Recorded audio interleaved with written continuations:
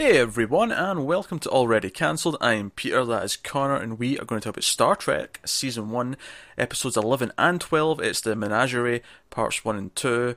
Full spoilers for the episodes, as always.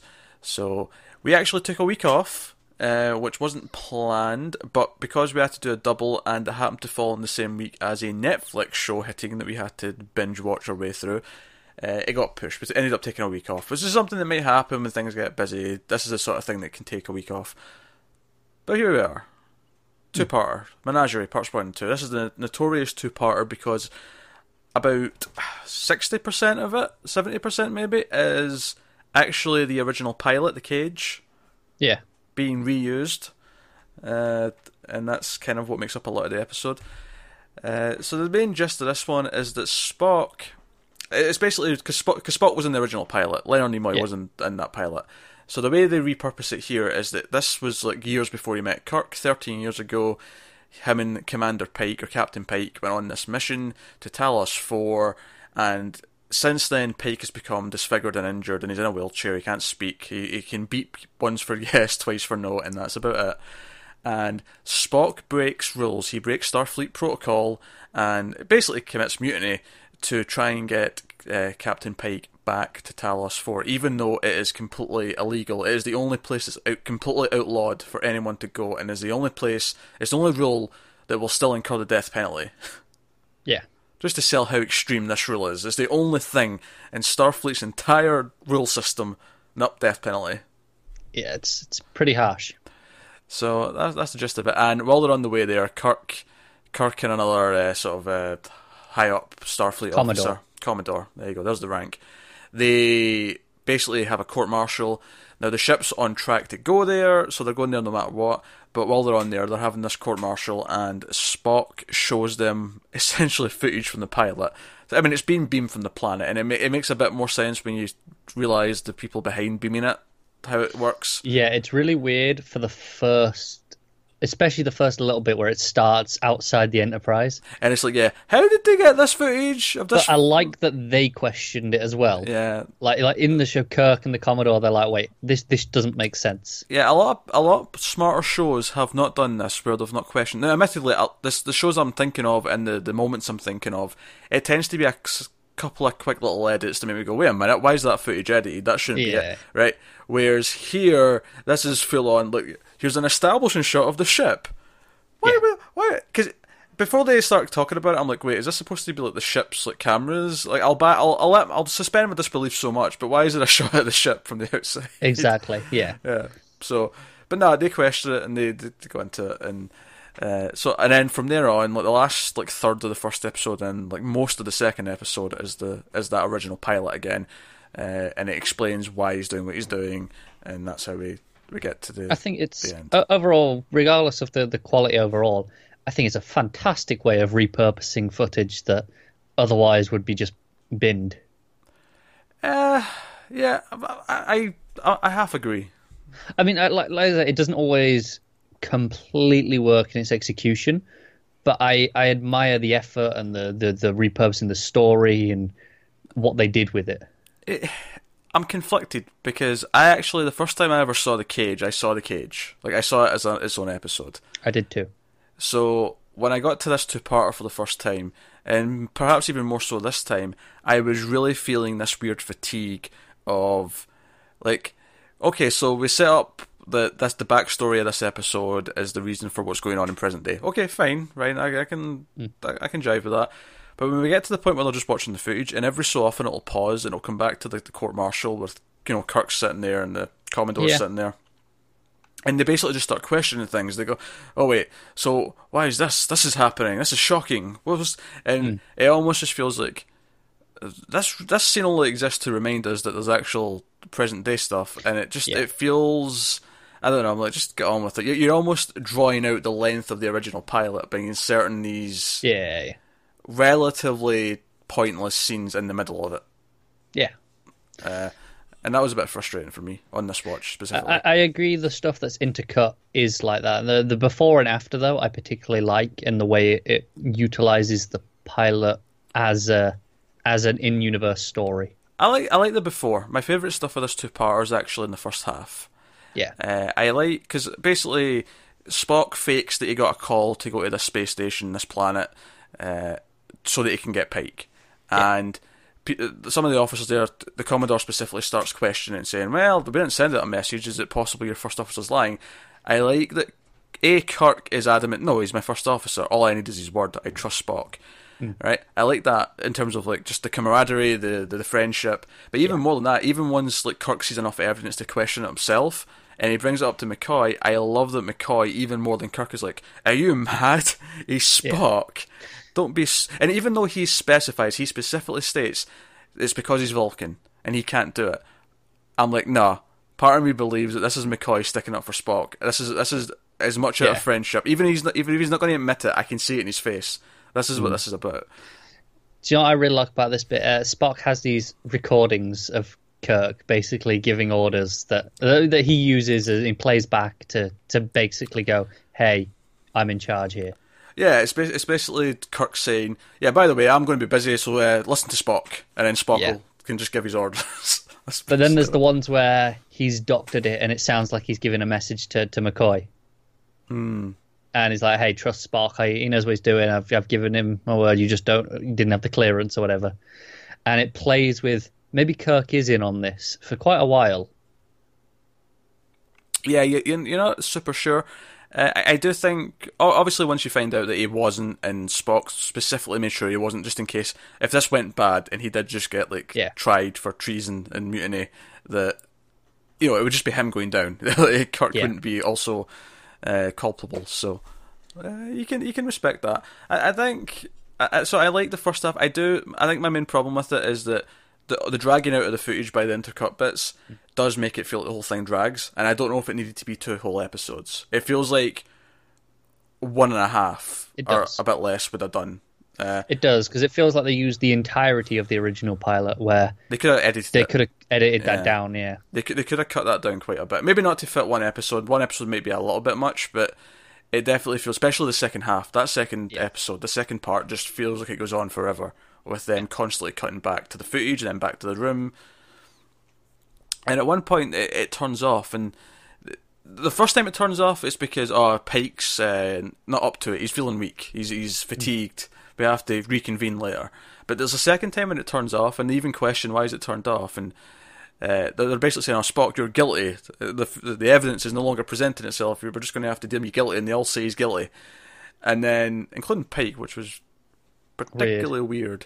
I guess technically he was guilty. Well, I think that just ties into the whole, because we find out at the end of the episode that the Commodore's an illusion, because that's part of the plot from the pilot, is these beings can create illusions. So you could argue that this guilty thing is just to drag it out more. Yeah. Whilst they're getting there, I guess. That's maybe the only thing I can think of. But basically, like, we cut to another scene, and we just hear the comms go, oh, we're nearing Talos 4, more messages coming in, and then it starts playing again, and I was like, well, why did it turn off in the first place? There was no reason. It never gives us a reason, does it? It just comes back. It's almost just for an excuse to have some present-day scenes before the pilot continues again. Which was particularly weird, given that it didn't feel like it needed an excuse really any other times. It just cut away when it wanted to. Yeah, and just have them comment on what they're seeing. Yeah. Which is a little bit strange in the sense that when we find out it's just like being beamed from them, the beings, the Talosians, I believe is the official word for them. It's like, how would they know when to pause? Like, Spock's not controlling the footage. In the first part, he does at one point say continue, as if he's like saying play. I guess. Yeah, I mean, they can read minds as well, though. So maybe. I suppose I'll just listen Spock's to him. like going, "Hey, pause it now." Essentially, okay, fair. I mean, obviously we never see that, but it's the closest I can get. The actual backstory, the actual pilot, as in this episode, is so back when Pike was commander of the Enterprise, they land on Talos 4 because there was a distress beacon. One of the things I thought was weird is there was some stuff before they actually go there where he's deciding if they should even go, because there's no actual evidence there actually is survivors of this like wreck here. Yeah. And there's like stuff with him and his doctor, and I'm like, this could have all been cut out of this. Like, we don't need this in this episode. That made sense to have in a pilot. Yeah, because you're interested in the characters. Interested in the characters, setting up the relationship between him and his doctor. But here it was just pointless. Yeah, there was like literally you could have just started with them landing on the planet. Done. That's a good 5 minutes cut or whatever it was. Easy. Yeah. But they go down and Pike gets captured by these beings with big heads. They're telepathic and they can create illusions. And they've got a woman who's already there, Venus, I believe. Vina. We're talking about planets. I guess my mind just went to Venus. But they want them to mate, essentially. They want them to mate because they have essentially ruined their own species, because as soon as they learned how to do all this telepathy and live in dreams and just live in these fake worlds, their society went to shit because they just became obsessed with doing that, and they didn't bother maintaining makes sense, really. the real world. So they want them to procreate so that it'll build a new population for this planet. Adam and Eve style. Okay, sure. Pike's kind of resistant. They put him through a bunch of different, simulated worlds. One where he's kind of like a night world. I mean, it's an alien night world, but whatever. Various things. When putting them on romantic situations doesn't work with Vina, they put him in like a hell situation to try and encourage him. You get punished for this. And he keeps resisting, and it's kind of about him realising that anger, they can't read your mind if you're being angry and you're thinking about hate, you're thinking about hurting them, because it's primitive and they can't compute that, essentially. And meanwhile, Spock and the crew that we don't know from the pilot, because they all get changed for the actual show, are trying to get to him, and this all plays out. And eventually what comes to pass is they eventually escape, and they find out they're using illusions to trick them into thinking their lasers aren't working, but they actually are. There's a big hole where he's shot at and stuff. Yeah. So basically, this woman who was here already, Vina, she's older than she said she was, and she's also disfigured. Like, when she landed, she was completely disfigured in the crash. And they fixed her up. They didn't know what she was supposed to look like. Yeah, like from a health point of view, she's fixed. She's fine and healthy. But she's disfigured looking, she looks weird, and they didn't know what to make her look like. But because they have all these illusion powers, they just make her look how she wants to look, pretty much. And she wants to stay because of this. She can live a life feeling like she's normal, even if it is kind of a lie. So really what it turns out is that because of what's happened to Pike, Spock's determined to get him back to this planet so Pike can live in an illusion where he can walk again, he can speak, he can look how he looked, all that kind of thing. And that's how we kind of end the episode.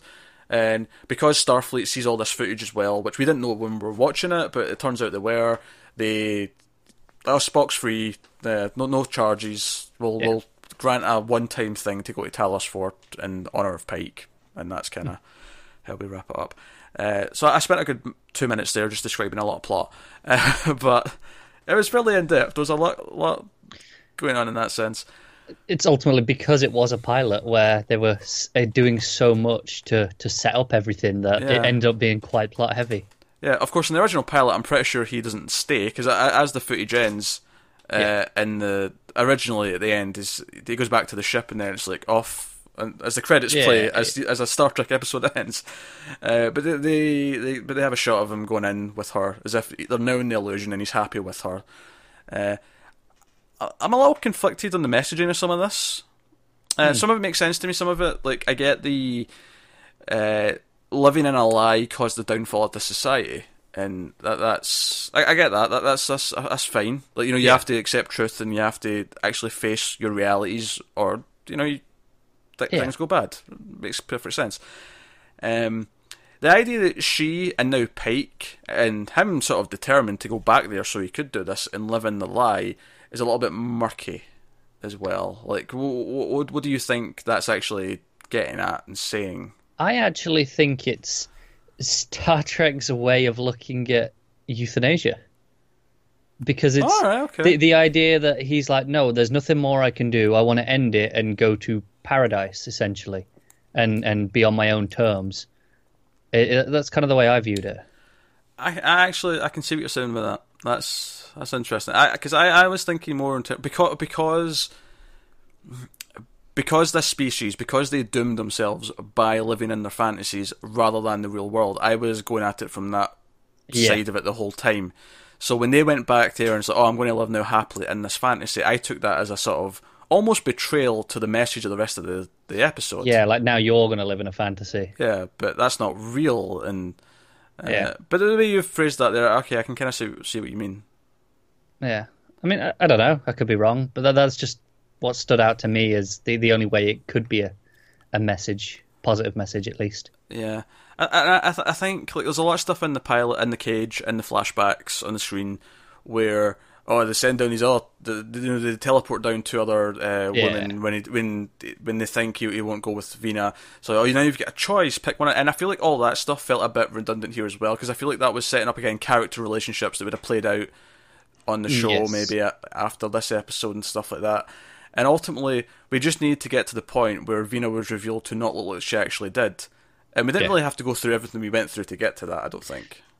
No, which is why I said at the start, I like the idea of what this does in terms of how it's reusing its footage, but the execution fails at points like that because it doesn't edit down. It doesn't... Yeah.